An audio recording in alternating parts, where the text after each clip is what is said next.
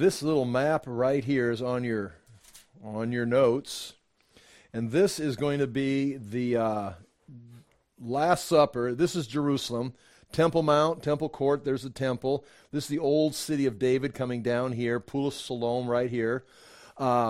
This was the city of Nehemiah's day, for example, and this part of the city was the city that David took. By this time in the New Testament, it had expanded out like this.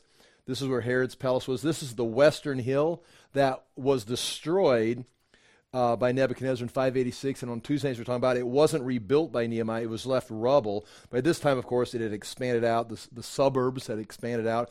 And this was the rich part of the city. That's where the high priest's house. We know that because of the situation, but we also know that excavation. They're excavating some very nice houses in this area. And this is probably where the Last Supper was at, where they came in. This is the bold line is where the disciples came in and followed the man to the house and asked if the room was ready. And they had the Last Supper. This smaller dotted line is them leaving tonight, going back out to the Garden of Gethsemane. They're going to be staying in the Garden of Gethsemane, the disciples and Jesus, probably planned ahead. They're not just out here praying, they're out here sleeping.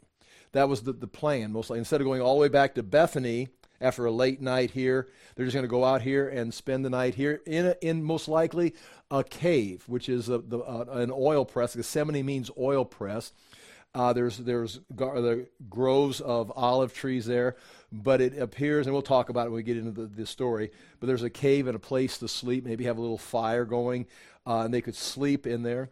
In the cave, John says it was a garden, but that would not be unusual to have a cave, then come outside. Jesus leaves the cave area and goes out and prays away. Again, we got the details of the scripture, and some of these things we don't want to get too far out of bounds, but that's what they're going to be doing there. Nonetheless, also, if you go into much later, see, there's the city walls of 30 A.D., they began to expand the walls. By 70 A.D., there was another wall built out and around over here. It was called the third wall. First wall, second wall, then a third wall. Herod Agrippa II had built it. Nonetheless, Jesus, the tombs are going to be, the cross is going to be here, the tombs are going to be here. By 70 A.D., by 64 A.D., 65, the tombs are inside the city. And they are today. So if Jesus was crucified outside the city, yes, he was. But even if you go there today, the walls that you see today were built in the 1500s. The tomb of Christ, the Holy Sepulchre, is inside the walls of the city. And some of you, oh, well, it can't be. Jesus wasn't buried inside the city.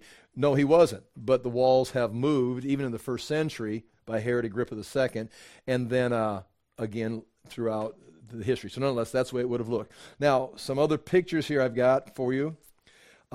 This one is going to be, he's going to be arrested in the Garden of Gethsemane. We'll look at this next week.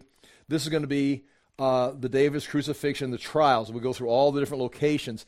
He's going to first be taken to the high priest in the house of Caiaphas. He's going to go over here to the Sanhedrin, going to be meeting here. He's going to appear to Pilate, I think. Again, we'll get into that next time. But Pilate, Herod's palace. He's going to be back and forth like 5 or 6 trials that night. Now, he's going to be arrested about 2 o'clock in the morning. Again, we don't have exact times, but it's late enough that they're going to bed, and Jesus is praying for an hour. If they got out there on the Garden of Gethsemane at 1 o'clock, he'll be arrested at 2. And he's going to go through all of these trials so that by 9 o'clock in the morning, if he's arrested at 2, he's going to go through all these trials. He moved all around the city all night long, meeting with the high priest, meeting with the Sanhedrin, meeting with Pilate, meeting with Herod, not Herod the Great, but Herod Antipas. And all that's going to take place so that he's accused and then walks to the crucifixion and is on the cross at 9 o'clock. So sometime like between 2 and say 8 o'clock, all the trials have taken place and Jesus is on his way to his crucifixion. It's going to happen fast. So we'll talk about that map in the next few weeks.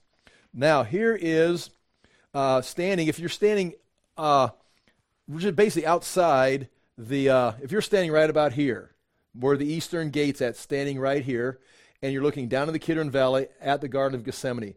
I took this picture standing right, I'm looking this way at the Mount of Olives. the wall, the eastern wall is right here. In fact, the eastern gate is right in this area. So you can see some of the tombs, the Muslim tombs right here, and you're going down into the Kidron Valley, and then up the Mount of Olives, and there's 3 summits. One, you can see a little bit of one, 2, then there's a dip, a little saddle here. There's a third, 3 summits, again, not like huge differences, but you can just see like a ridge there, of the Mount of Olives. This is the church, not a big deal. The church of all nations, don't get too impressed with it. It is a great feature. It's nice. All the nations love God. Okay, we're all going to go to there and become one nation, follow the Antichrist, whatever. But this is the area of the Garden of Gethsemane. Its potential, like right back in here, kind of adjacent to the Church of all nations, is where that cave would have been. Kind of traditionally, that's kind of the idea that it's back in here. So that is, we're looking down, we're looking at the Mount of Olives, and the Garden of Gethsemane, the olive trees are in this area here. And here's another picture.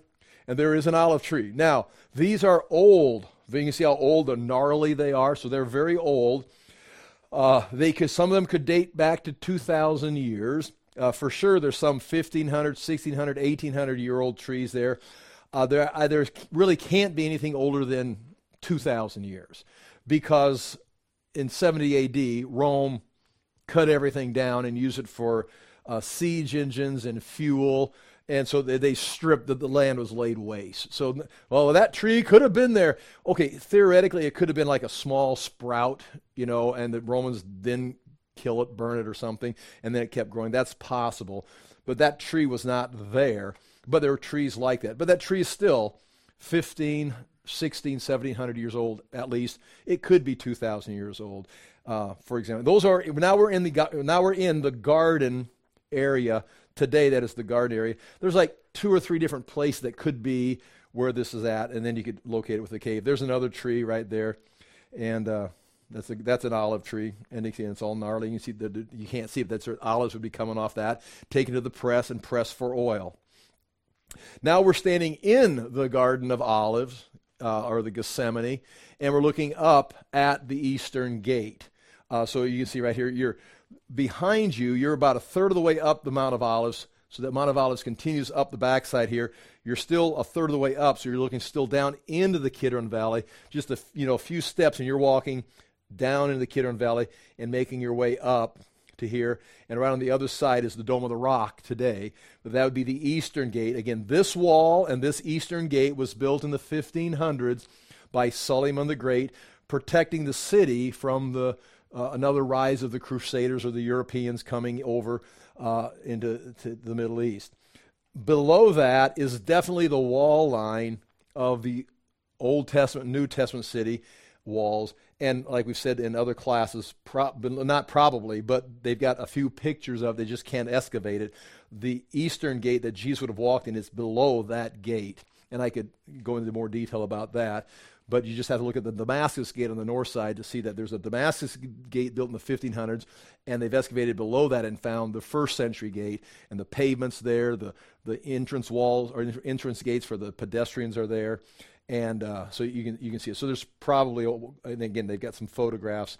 James Fleming in 1967 got some. But you're standing in the Garden of Eden looking up there.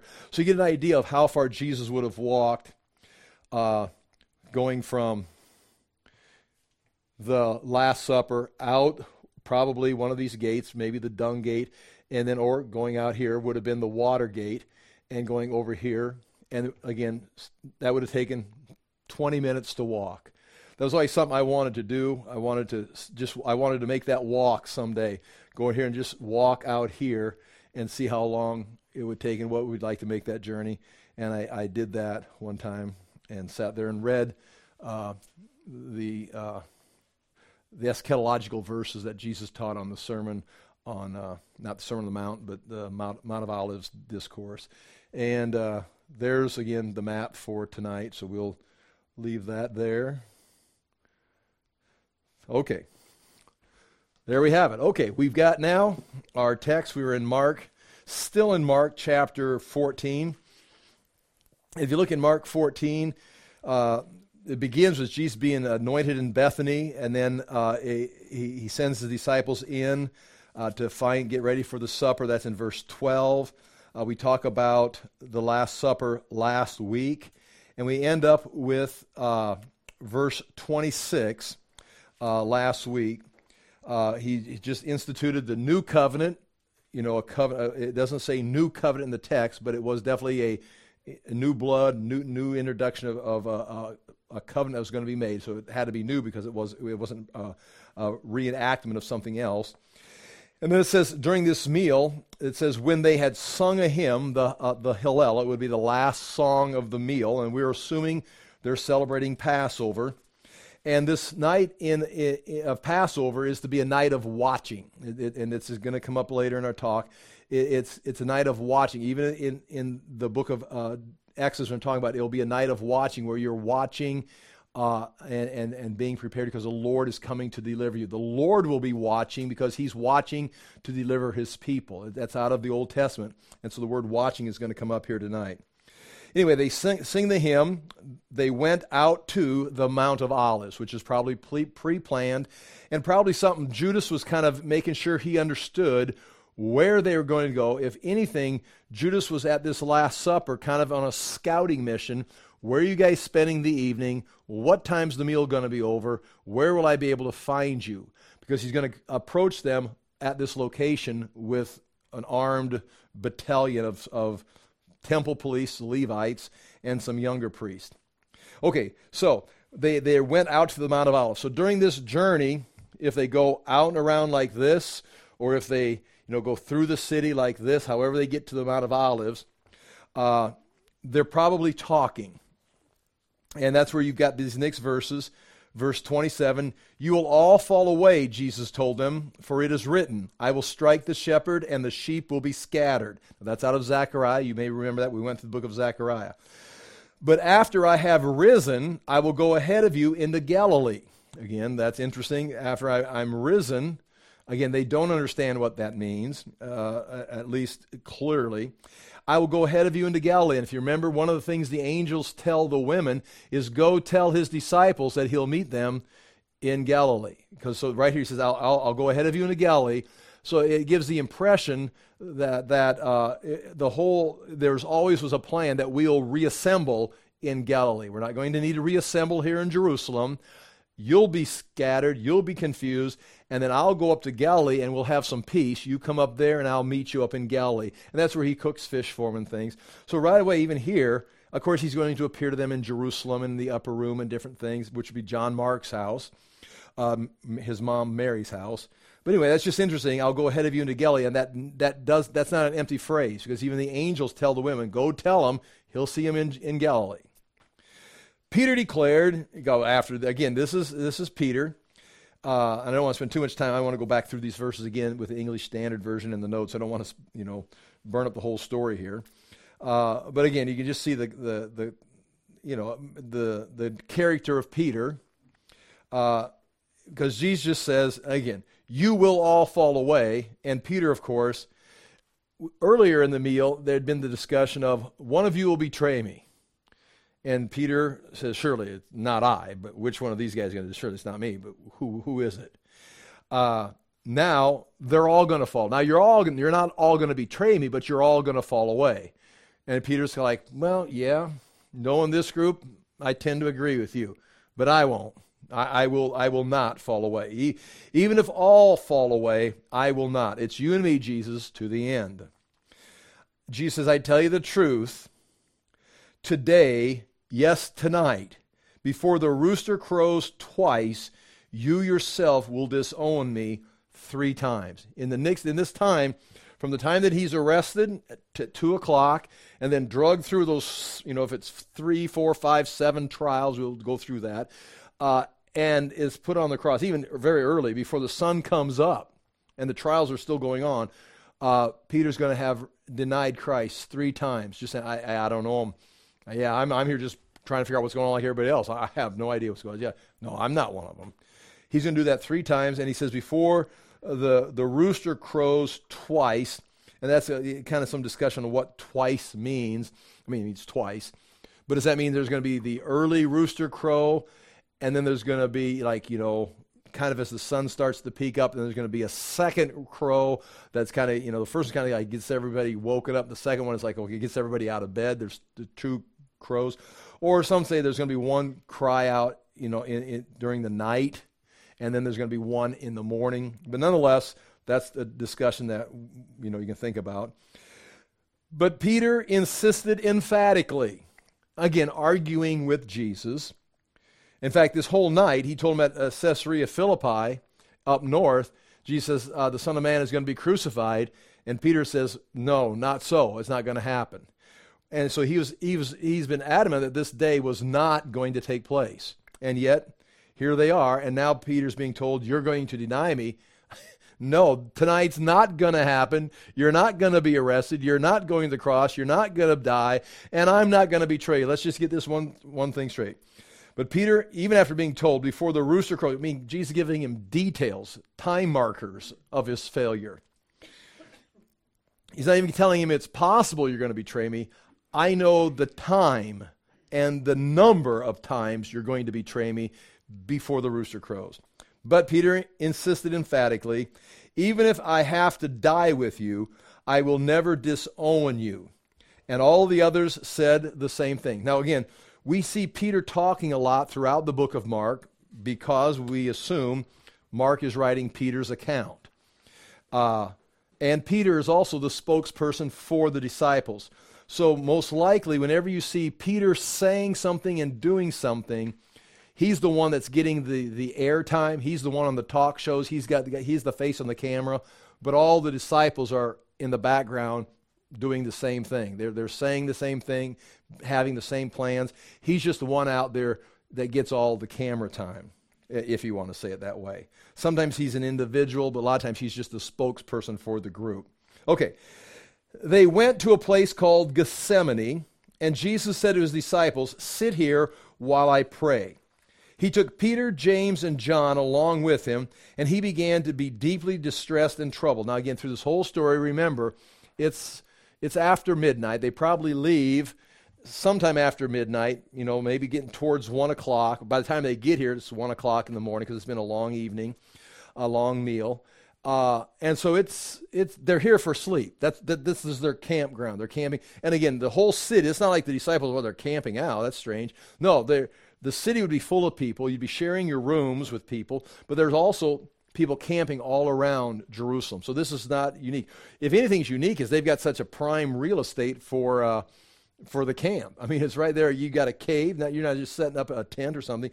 You may have a cave, the Garden of Gethsemane, prime real estate just right across from the temple. And also they had very fortunate luck of having a upper room, a nice room in the rich part of the town. This idea that Jesus didn't have anything and was just kind of flying by the seat of his pants. He's celebrating the Passover right in the neighborhood of the priests, the priestly houses, and he knows the people, and it's prearranged. And then he's got a place out here, a wine press. Now the wine press, if it's in a cave, it's a wine press because Gethsemane means the place of great pressing olive press. And so if it's in a cave or something like this, it would be used in the fall and winter, say, November, December. But by this time, which we'd call it April, it's Nisan, it's abandoned. Not abandoned like left behind, but it's idle. It's not being used. So if you were trying to do this maybe in November or December using our months, you can't because we're working all night, we're pressing oil. But now this time of year, it's open, it's available. They went to a place called Gethsemane. He says, sit here while I pray. He took Peter, James, and John, typical three, along with him, and he began to be deeply distressed and troubled. He says, my soul is overwhelmed with sorrow to the point of death.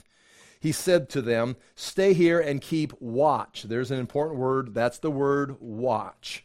Like he's told them in the eschatological chapter 13, right before, throughout there, he's telling them, be watching, watch. You do not know the day or hour the Son of Man's come back, so watch.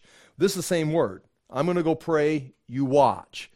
Now, that doesn't mean necessarily look out for Judas. You could say be on guard, as much as you be alert and watching your souls. Be spiritually alert. My soul is overwhelmed with sorrow. Now, you can imagine Jesus saying, I'm overwhelmed with sorrow. you guys should be very concerned about yourself. If I'm overwhelmed, I can imagine you're getting crushed. It's like, no, we're just going to fall asleep. We're not even worried about anything. Okay, that's how out of touch you are. Stay here and keep watch. Going a little further, he fell to the ground and prayed. Again, the falling to the ground is unique because that's the normal side of prayer would be standing with your hands raised to heaven. We see Ezra falling and praying on his face in the Temple Mount when he comes back. So you see this different times. But it's always in a moment of great distress, great anguish. It's a disaster. And so Jesus is not just doing his ritual prayers. He's out laying down on the ground, or didn't lay down. He fell to the ground and prayed that if possible, the hour might pass from him. Abba, Father.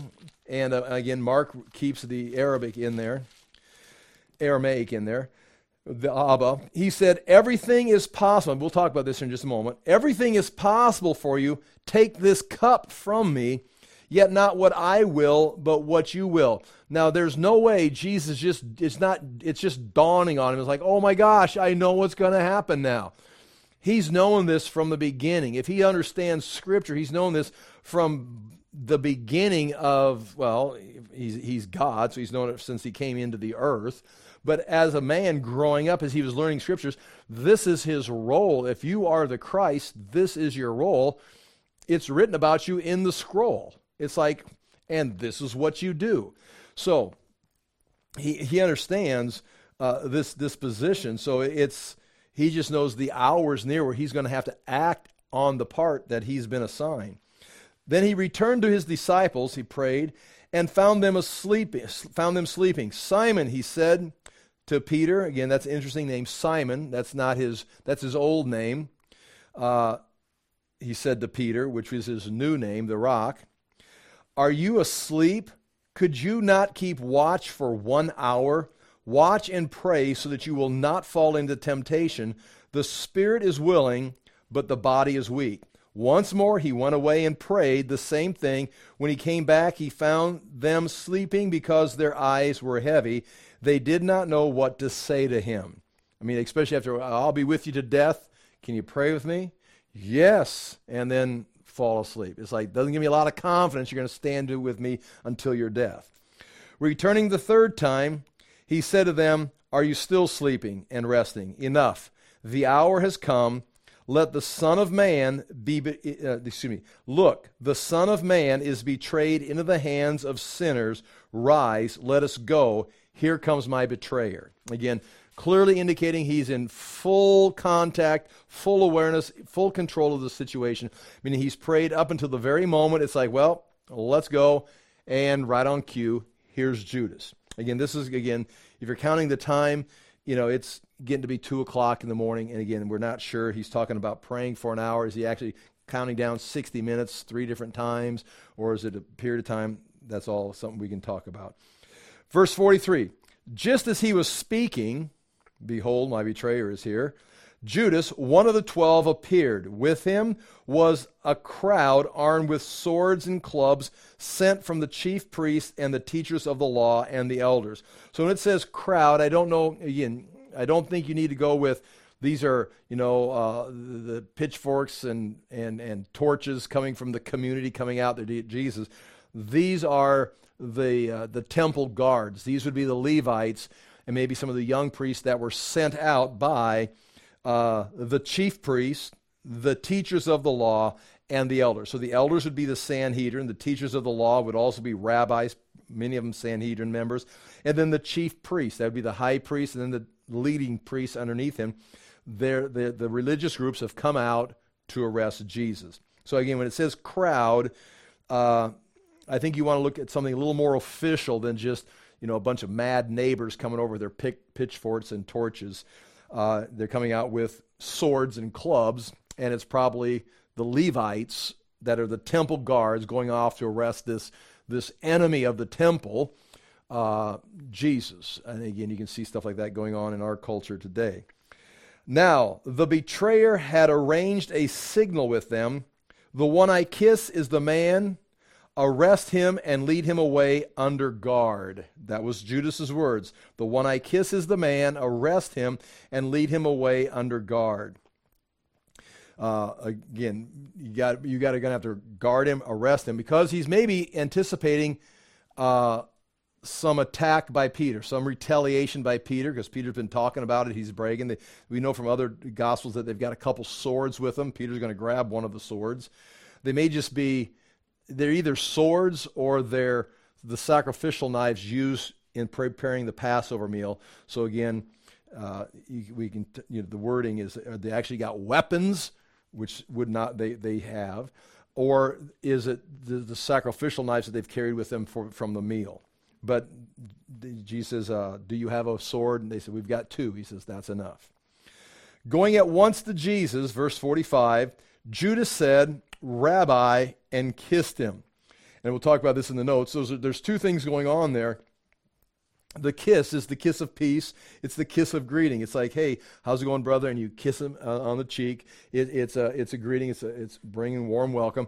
And he's not. He's using that deceptively. And then he calls him Rabbi, which is a sign of respect and submission. So two things, the kiss of peace and the address of respect and submission are both covers. He's deceiving or trying to deceive. Now again, would Peter, James, and John be deceived? I would assume up to this point, they're like, Judas is back. Well, Jesus knows the whole time, from the moment he chose him, this moment was coming. So he sees his coming totally. And again, you always wonder, why would Judas do this? I mean, and have, of all the things you've seen Jesus do for 3 years, I mean, if you've been impressed with anything, you know you're not going to trick him. You're not, oh, Rabbi. And Jesus is just like, oh, Judas, I didn't know this was coming. He's got to know, but yet he doesn't. He somehow that this denseness of the human mind, although you know God is all powerful and all omniscient, omnipresent, you still act like I'll get away with it, and he does. Same with Peter. Peter's doing the same thing. Jesus says, "You're all going to betray me." Well, that's Jesus just said that. Oh man, I'm going to betray Jesus. And Peter says, "No, you're not. I'm not going to." I mean, these guys will. You're right on these guys, but you're wrong about me. It's like, when was Jesus ever wrong about anything? And yet these guys, it's amazing, because how do you expect the crowd or the public to follow and believe Jesus when the guys that are traveling with him, when they say something contradictory to their opinion, they disagree with him because you're wrong in this case. Everything else I agree with, but this is you're wrong on. It's like, no, Jesus is never wrong. But Judas and Peter in both these accounts have some different angle where they're thinking they're going to override Jesus, either with their own will or with a little bit of deception and catch him off guard. Then, Rabbi, and kissed him. The men seized Jesus and arrested him. Then one of those standing near drew his sword and struck the servant of the high priest, Malchus is his name in the other Gospels, the servant of the high priest, cutting off his ear. So one of the servants of the high priest is out there with him, and he's close enough that he's part of the arresting group. And again, we can go to John, and John lets us know this is clearly Peter. And the reason the other ones, especially Mark, do not identify, again, this is, an assumption. Why doesn't Mark say it was Peter? Because by this time, Peter he's alive, like in maybe in Matthew's being written, he's still alive. Luke, he's still alive, and Mark maybe is still protecting his name and reputation because he's a criminal. I mean, you cut off the high priest servant's ear, you're confessing to a crime. And Peter is not going to die until 64 AD, and this is, Mark is writing this after his death, so Peter would be dead or the last moments of his life. But John, by 90 AD, 85, 90 AD, I mean, Peter's been dead since 64 AD. He puts Peter's name in there. There's no harm, no foul. And Jerusalem's totally fallen. I mean, there's no government left to go arrest Peter. So again, that's speculation, but Matthew, Mark, and Luke don't say Peter. John clearly does. But nonetheless, Then one of those standing near drew his sword and struck the servant of the high priest, cutting off his ear. Jesus says, am I leading a rebellion? Now, there you go, right there. He's not talking to the high priest servants or the guards. He's talking to his disciples. Am I leading a rebellion? Is that what we've been preparing for? Am I one of the Maccabees? Have I been preparing you for a revolt against Rome, Jerusalem? It's like that's what everybody wants him to lead, a rebellion. Am I leading a rebellion that you have come out with swords and clubs to capture me? Again, every day, okay, I said he's talking to Peter, but the idea there is Peter's got the sword and he's ready to go to war with these people, and he's putting Peter back. It's like, Peter, this is not a revolt. We're not in a rebellion. He says, and then he addresses the crowd here, or the priest. Have I ever gave you any indication? If I've done anything, every day I was with you teaching in the temple courts, and you did not arrest me. Meaning, if I was leading a rebellion, you would have arrested me there. I'm not leading a rebellion. But it goes on and says, but the scripture must be fulfilled. And that again, this whole evening is about him submitting to what was written in Scripture. It says, but the Scripture must be fulfilled. We'll come back and look at those things in a little more detail. Then everyone deserted him and fled. When he says there's no rebellion, it almost sucked the last hope out of people like Peter, maybe John and James, the sons of thunder, that it's like, yeah, we're going to do this. It's like, no, I'm not leading a rebellion. And he just gave in. It's like, he's been saying this the whole time, that he's going to be arrested, he's going to be crucified. It's like, we're not going to be leading a rebellion. We're teaching, we're communicating the kingdom of God. But when they see him back down, it's almost like we don't know how to respond to this. And they all fled, probably fearing for their lives, but also the stark reality of this movement is not what I expect. They always hope, probably, is today the day? Well, Acts, when he's on the Mount of Olives, up on his, after his resurrection, before he ascends into heaven, the last thing they ask, are you at this time going to restore the kingdom to Israel? Meaning they say, okay, maybe not now, all the way through, maybe not now, maybe we're going to go to Galilee one more time, but maybe next Passover we'll do something. Well, not this, okay, we go back to Galilee, we spend another year traveling, teaching, come back for the second Passover. Are we going to, so maybe not. And now the thing, okay, looks like things he had Palm Sunday just a few days ago, earlier that week they had Palm Sunday. Looks like things are steaming, picking up some steam, and the high priests are agitated. Jesus said there's not be one stone left upon another. Sounds like it's going to happen this year. So now they're all ready, and now the rest comes. Like, okay, this must be the beginning. And Jesus says, I'm not leading a rebellion, and he's saying that to the priests and the guys that came out to arrest him, but also the disciples are hearing this. It's kind of like. It's like, we're not leading. It's like, I thought at some point we've got to cross that line and lead a rebellion. We got to at some point take the kingdom back for God. And it's like, we're not. It's like, and it was probably like this, and we've all had moments like that in our life. It's like, okay, at this point, finally you get to a place in your life that you realize, I don't think God is going to do what I've been asking him to do. I don't think I'm going to be the person that I was dreaming I'm going to be. I don't think I'm going to, I think this is completely, I think God's got a totally different plan. And I think that was that realization possibly right here. Besides, again, they're the next to be arrested. They're realizing there's nothing to fight for.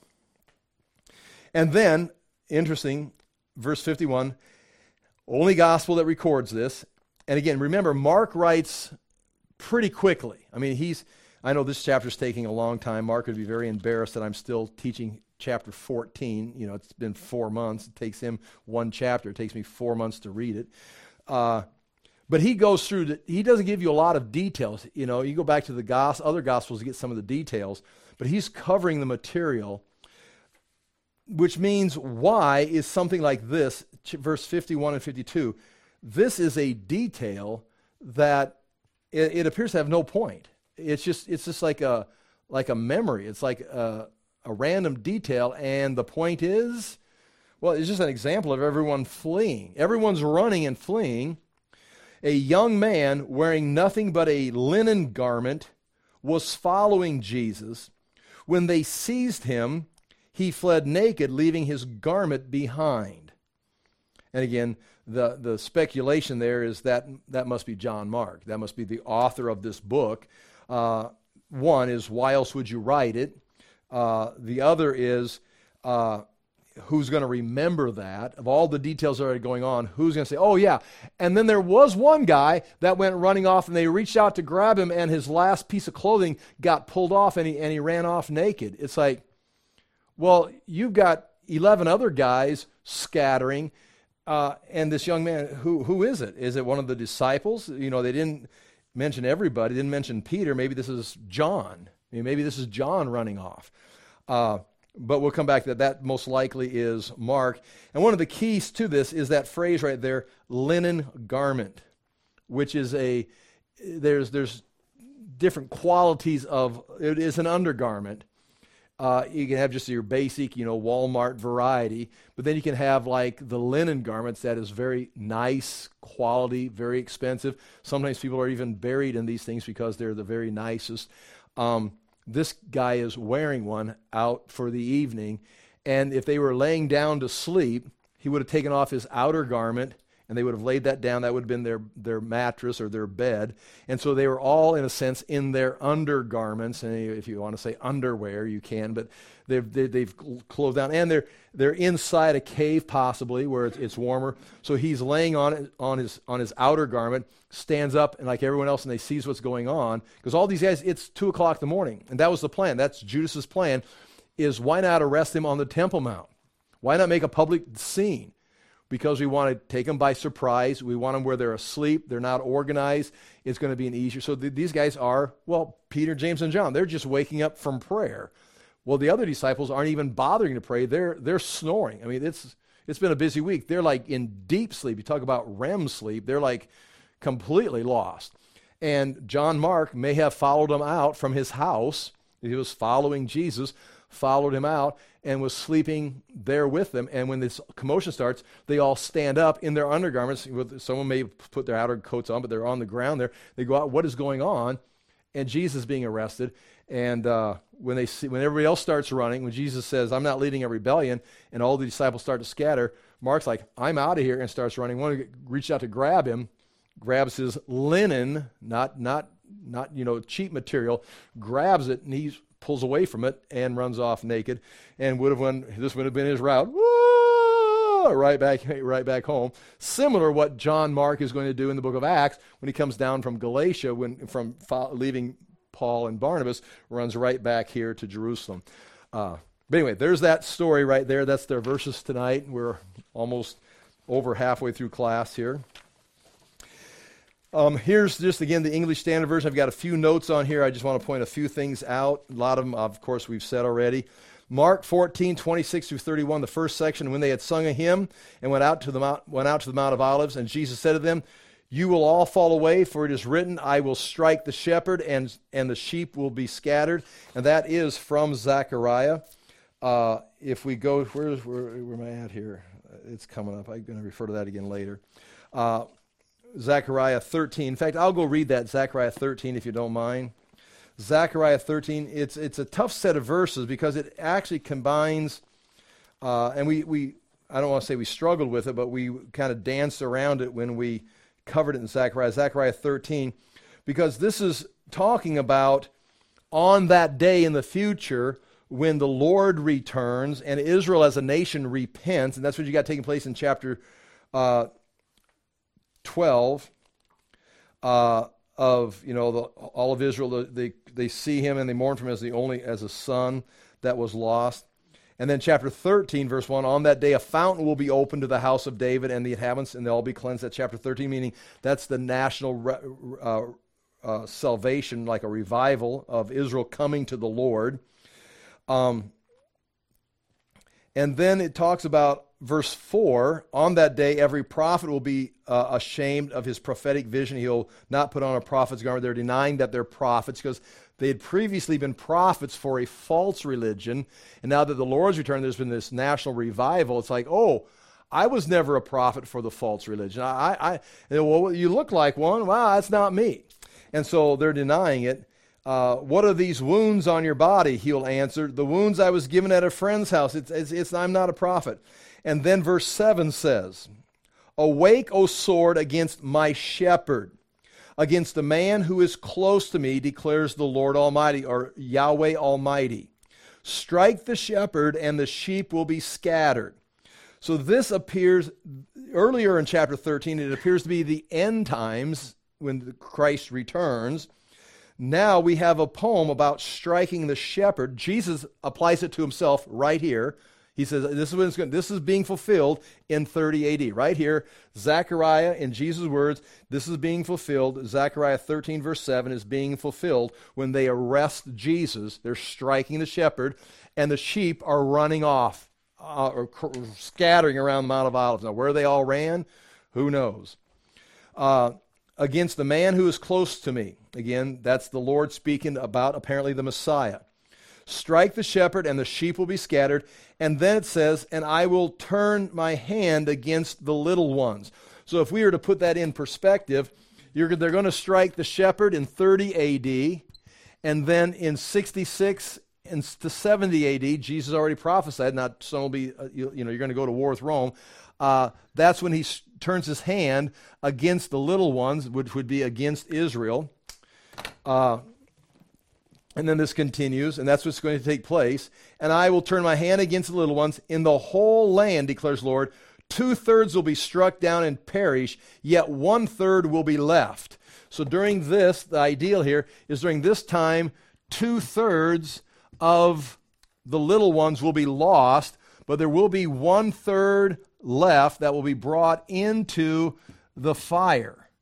And that fire would be, if we keep it in context, that would be the last 7 years of Daniel's prophecy.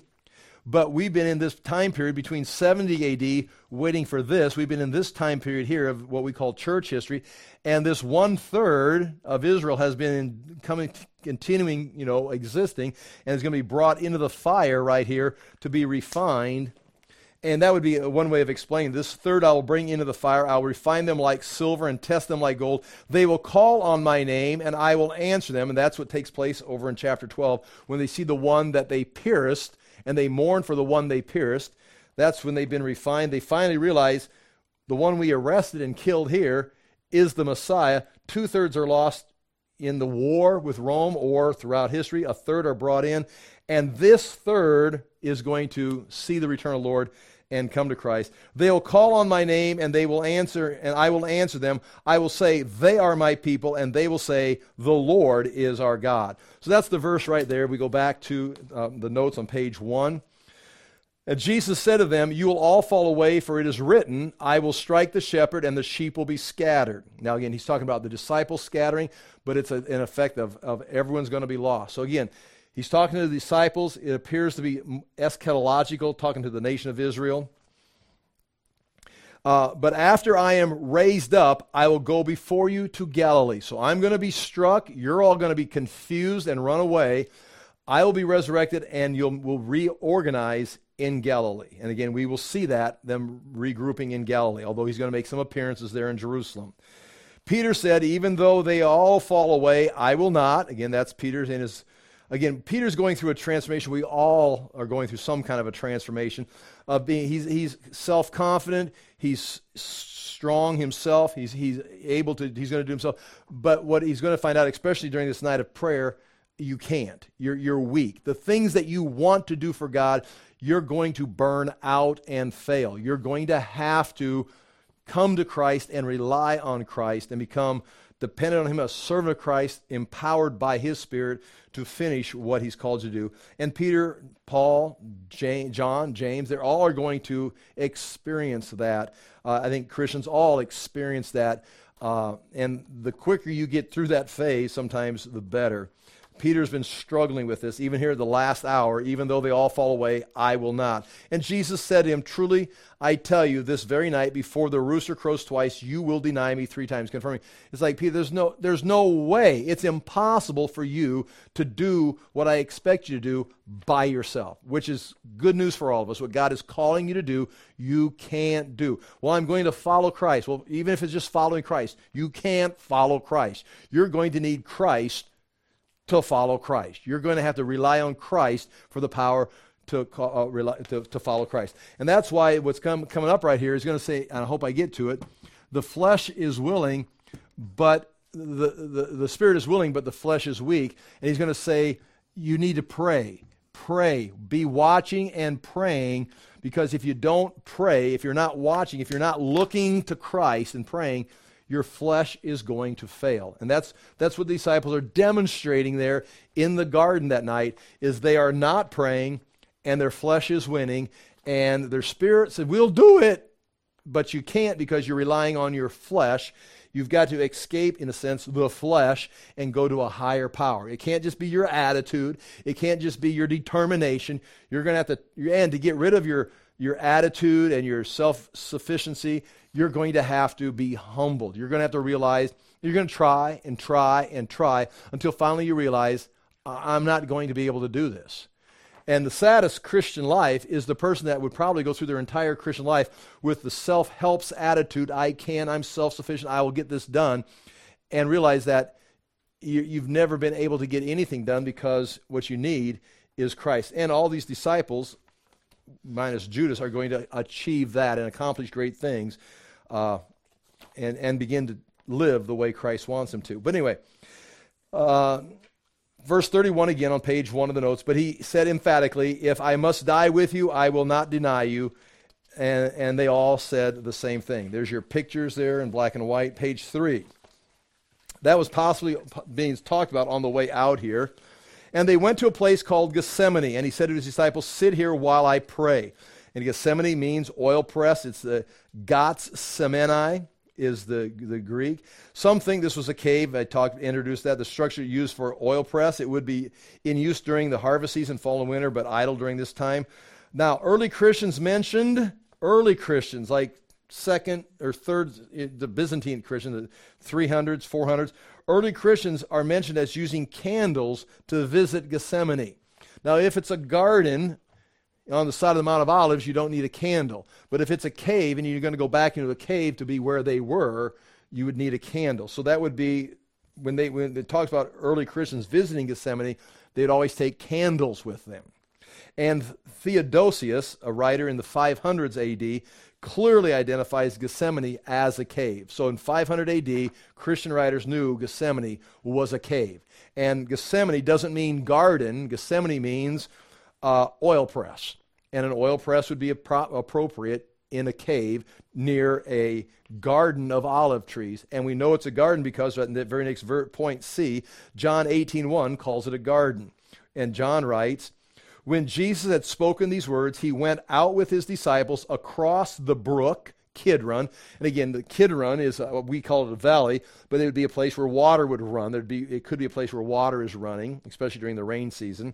A brook called Kidron, where there was a garden which he and his disciples entered. So they would have entered a garden, and there would have been a cave in there. So that all fits together. And he took with him Peter, James, and John, and began to be greatly distressed and troubled. And he said to them, my soul is very sorrowful, even to death. Remain here with me. Now, this is a reference here to Psalm 42, and I'm going to go to Psalm 42. There's a couple places in Psalm 42. There's only 11 verses there. See if I can do this. Because this is talking about, it's written by the sons of Korah. And remember, Korah, we're going to be talking about him in Jude coming Sunday again. But there's some sons of Korah that were content with being Levites and just taking care of the doorways of the house of the Lord instead of just being some high priest. And they became musicians. And they're going to write this. And the ideal here is a soul. And Jesus referring to this, the words in this psalm, a soul that is trusting God but is confused. And things look hopeless. they realize there's no deliverance. There's no help coming, and they're going to suffer. And they don't understand why. But in the end, as they end this, they say, but I will still have faith, I will still have confidence, and I will still hope, because when all this is over, in this case, the crucifixion, when all this is over, there's going to be life again. There's going to be something God is doing. And we can do this whole thing, our souls, lost, confused. I don't know what's going on. I don't know why God's not. I'm praying, I'm seeking. If I made a mistake, they made a mistake. God, I don't know who made a mistake. You're confused, you're hopeless. This chapter is saying, but you do know God. You're going to suffer, but when this is over, God is coming back. And here we go. The key verses here would be verse 5 and 11. I'm going to read the whole chapter to you. Psalm 42. As a deer pants for streams of water, so my soul pants for you, O God. My soul thirsts for God, for the living God. Where can I go and meet with God? I want, that's like Job. Where can I go to meet with God? I need help. Where is God in today? I'm praying. No, he's not available today. Where can I go to find God? So this person can't meet God. My tears have been my food day and night, while men say to me all day long, where is your God? These things I remember, as I pour out my soul, how I used to go with the multitude, leading the procession to the house of God, with shouts of joy and thanksgiving among the festive throng. I remember the days I would go up to the Temple Mount, and I'd be part of we all could see God, but now I can't even find him. Why are you downcast, O my soul? This would be like what Jesus is saying right here. I'm downcast. Why so disturbed within me? Put your hope in God, for I will yet praise him, my Savior and my God. There was a day I understood God. Now I'm in this place of confusion. My soul is cast down. But why are you staying here? Because you know you can't stay here. You're going to have a day. Yet I will praise him, my Savior and my God. So Jesus right here, my soul is downcast because I'm about to go. I used to be on the Temple Mount, preaching, teaching. I was in the presence. Again, he is God himself, but he is in fellowship with God the Father. But now his soul is troubled because I'm going through this time period, and it's going to get very confusing. Cross, my God, why have you forsaken me? But yet I know from Scripture that people go through this. There is on the other side, there is faith and hope. I will get through. This is not the end for a person. A person of faith will go through this, but that's not where you stay. You will go, the clouds will blow over, but the clouds are just blowing over. But when you're here, this is where people say, do things that they indicate they don't really have faith in this. It goes on. My soul is downcast within me, therefore I will remember you from the land of the Jordan, the heights of Hermon, from Mount Mizar. My soul is downcast, so right here while you're downcast, what can you do? I can remember stories from the Jordan. I can remember stories from when you were on this mountain. I can remember stories from that mountain. And that's what Bible class is all about. When you go through this, it's like, but I can remember this scripture. I can remember this account. I know where this is going. I don't see it. I don't feel it, but I remember the story. Deep calls to deep. In the roar of your waterfalls, all your waves and breakers have swept over me. In other words, I'm completely covered up with chaos. By day, the Lord directs his love. At night, his song is with me, a prayer to the God of my life. I say to God, my rock, why have you forgotten me? Why must I go about mourning, oppressed by the enemy? My bones suffer mortal agony as my foes taunt me. All this is going to take place to Christ on the cross, saying to me all day long, where is your God? Why are you downcast, O my soul? Why are so disturbed within me?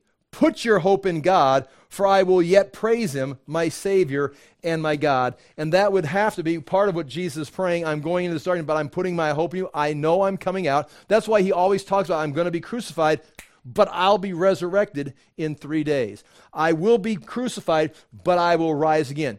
I will go to my death, but I will meet you in Galilee. I'm going here, but I'll meet you here.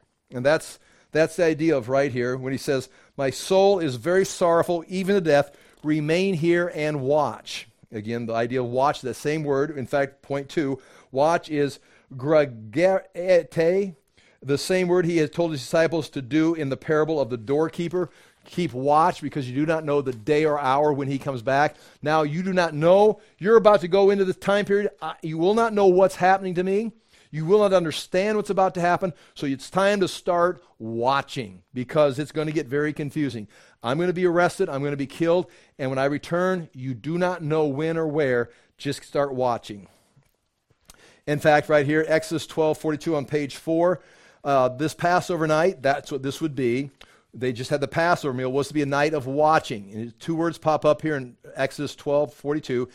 It was a night of watching by the Lord to bring them out of the land of Egypt. So this same night is a night of watching kept to the Lord by the people of Israel throughout their generations. So the Lord, the night of the Passover, was watching his people, protecting them with the angel. The angel of death was doing one thing, but was also the angels were protecting or passing over their house, and the Lord was watching. He was up all night watching the Passover, and now they're supposed to be watching this night in remembrance of God watching them.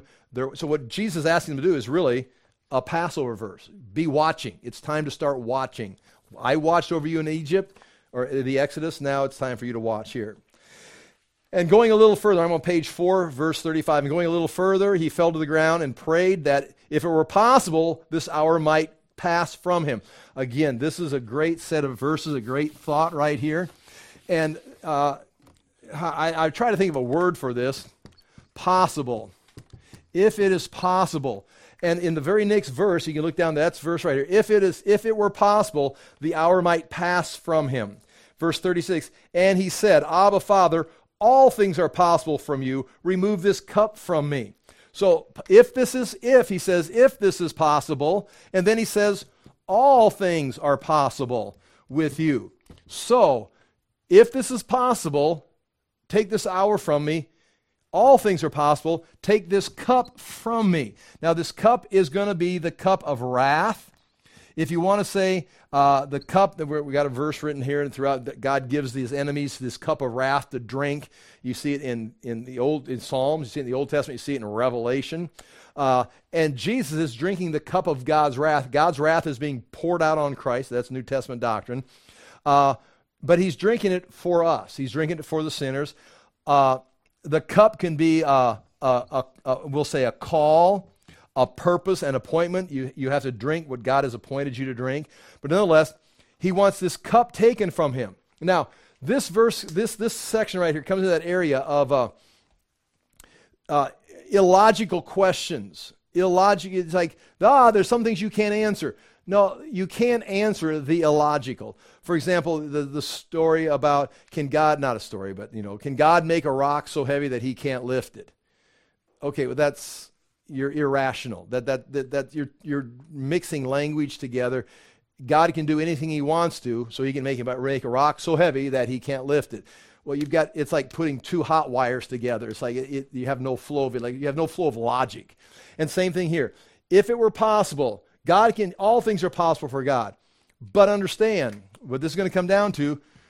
According to Scripture, the Christ has to suffer on the cross and drink the cup of God's wrath and pay for the sins of the world. So all things are possible. Yes, they are. But if you're the Christ, which you are, you have to go to the cross. You can't be the Christ and not go to the cross. The whole concept, well, he's the Christ. Well, let's have a Christ that doesn't have to suffer. That's not a Christ. That's not a Savior. It's a rock that God made that's too heavy for God to lift. It's illogical. It doesn't fit. And so Christ, and he knows this. The Scriptures have foretold his role. Once it is identified you are the Christ, and he's known it since the beginning, he knows he's going to the cross. The Scripture, he says, the Scripture must be fulfilled. I have to go here. But he's saying, you can just see the agony. It's like, is there some other way? It's like, and for you to be the Christ, you'd have to not be the Christ for it not to be possible, which is impossible, which is kind of the tough verse, and I've got some things written down here. Interestingly, in point E, the priests make this very challenge to Jesus to do the same thing in the contradictory ignorance in Mark 15. Later on in the next chapter, they say this, so also the chief priests and with the scribes mocked him while he's on the cross to one another, saying, he saved others, he cannot save himself.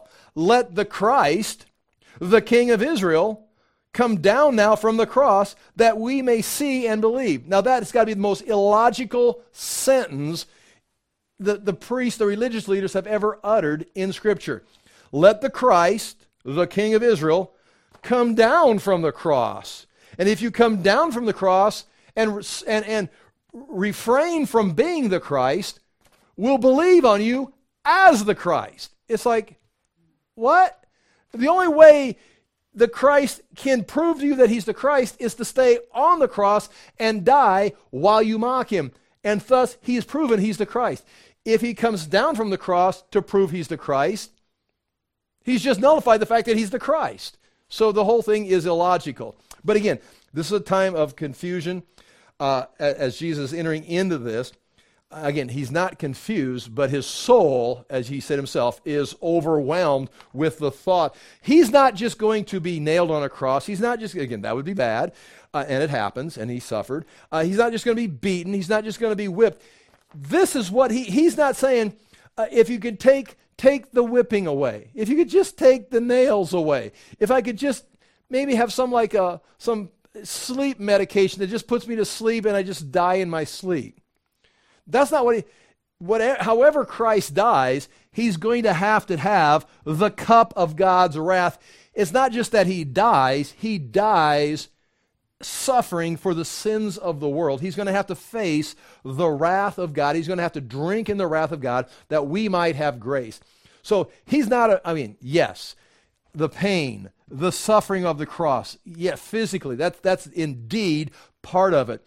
But the thing that is the thing that I think is overwhelming him is this wrath. Other people have suffered on crosses. Other people have suffered pain, torture, all kinds of things. The Romans, it's not the first guy they've whipped to the point of death. I mean, they're skilled. They've done this to people for centuries. They know how to do this. They actually were the ones that took the impaling from the Assyrians and turned into crucifixion on the cross, which made it a little bit more public demonstration, a little bit longer, more of a show. And so the Romans kind of perfected crucifixion. So Jesus is not the first one to have the pain, but he is the only person in history to face the wrath of God and suffer for the sins of the world. And if you consider that, the sins of the world, no one else will suffer for those sins because he has drank that cup. Now, on the other side, when you reject Christ, there's another whole side of the wrath of God coming for rejecting Christ. But if the sin, now this gets into limited atonement and all that if you want to go down the Calvinistic road. But the idea here is this is not a cup of wrath that's going to be Jesus drank it, but okay, you didn't accept it, so now you've got to drink it. Christ drank it, but you're now going to suffer not because of your sins, plural, you're going to suffer for your sin, singular, of unbelief in the Christ, which again is another cup of wrath coming because now you've rejected God's one and only Son. What about your sins? Well, your sins, depending on your theology, have been taken in by Christ on the cross. Again, we're way, way deeper than we need to be there. And we got to quit right here. And we'll clean this up next week and go on with the story because we're out of time. I appreciate you being here. I'll pray, and you're free to ask questions or make corrections if you would like to. Father, we do thank you for the chance to look into your word. We thank you for the chance to be believers. We do thank you that Christ has come, has died, and we thank that we are on the other side of this salvation in the sense that we have received it. But Father, we also ask that we may continue to grow in grace, produce the things you called us to do, the fruits of the Spirit, the fruits of righteousness, as we look forward to the coming kingdom and again, for our own resurrection of our bodies and our glorification. We do thank you for this process and ask that we would never take our eyes off it, that we'd continue to appreciate it. In Jesus' name we pray. Amen. Thank you for being here.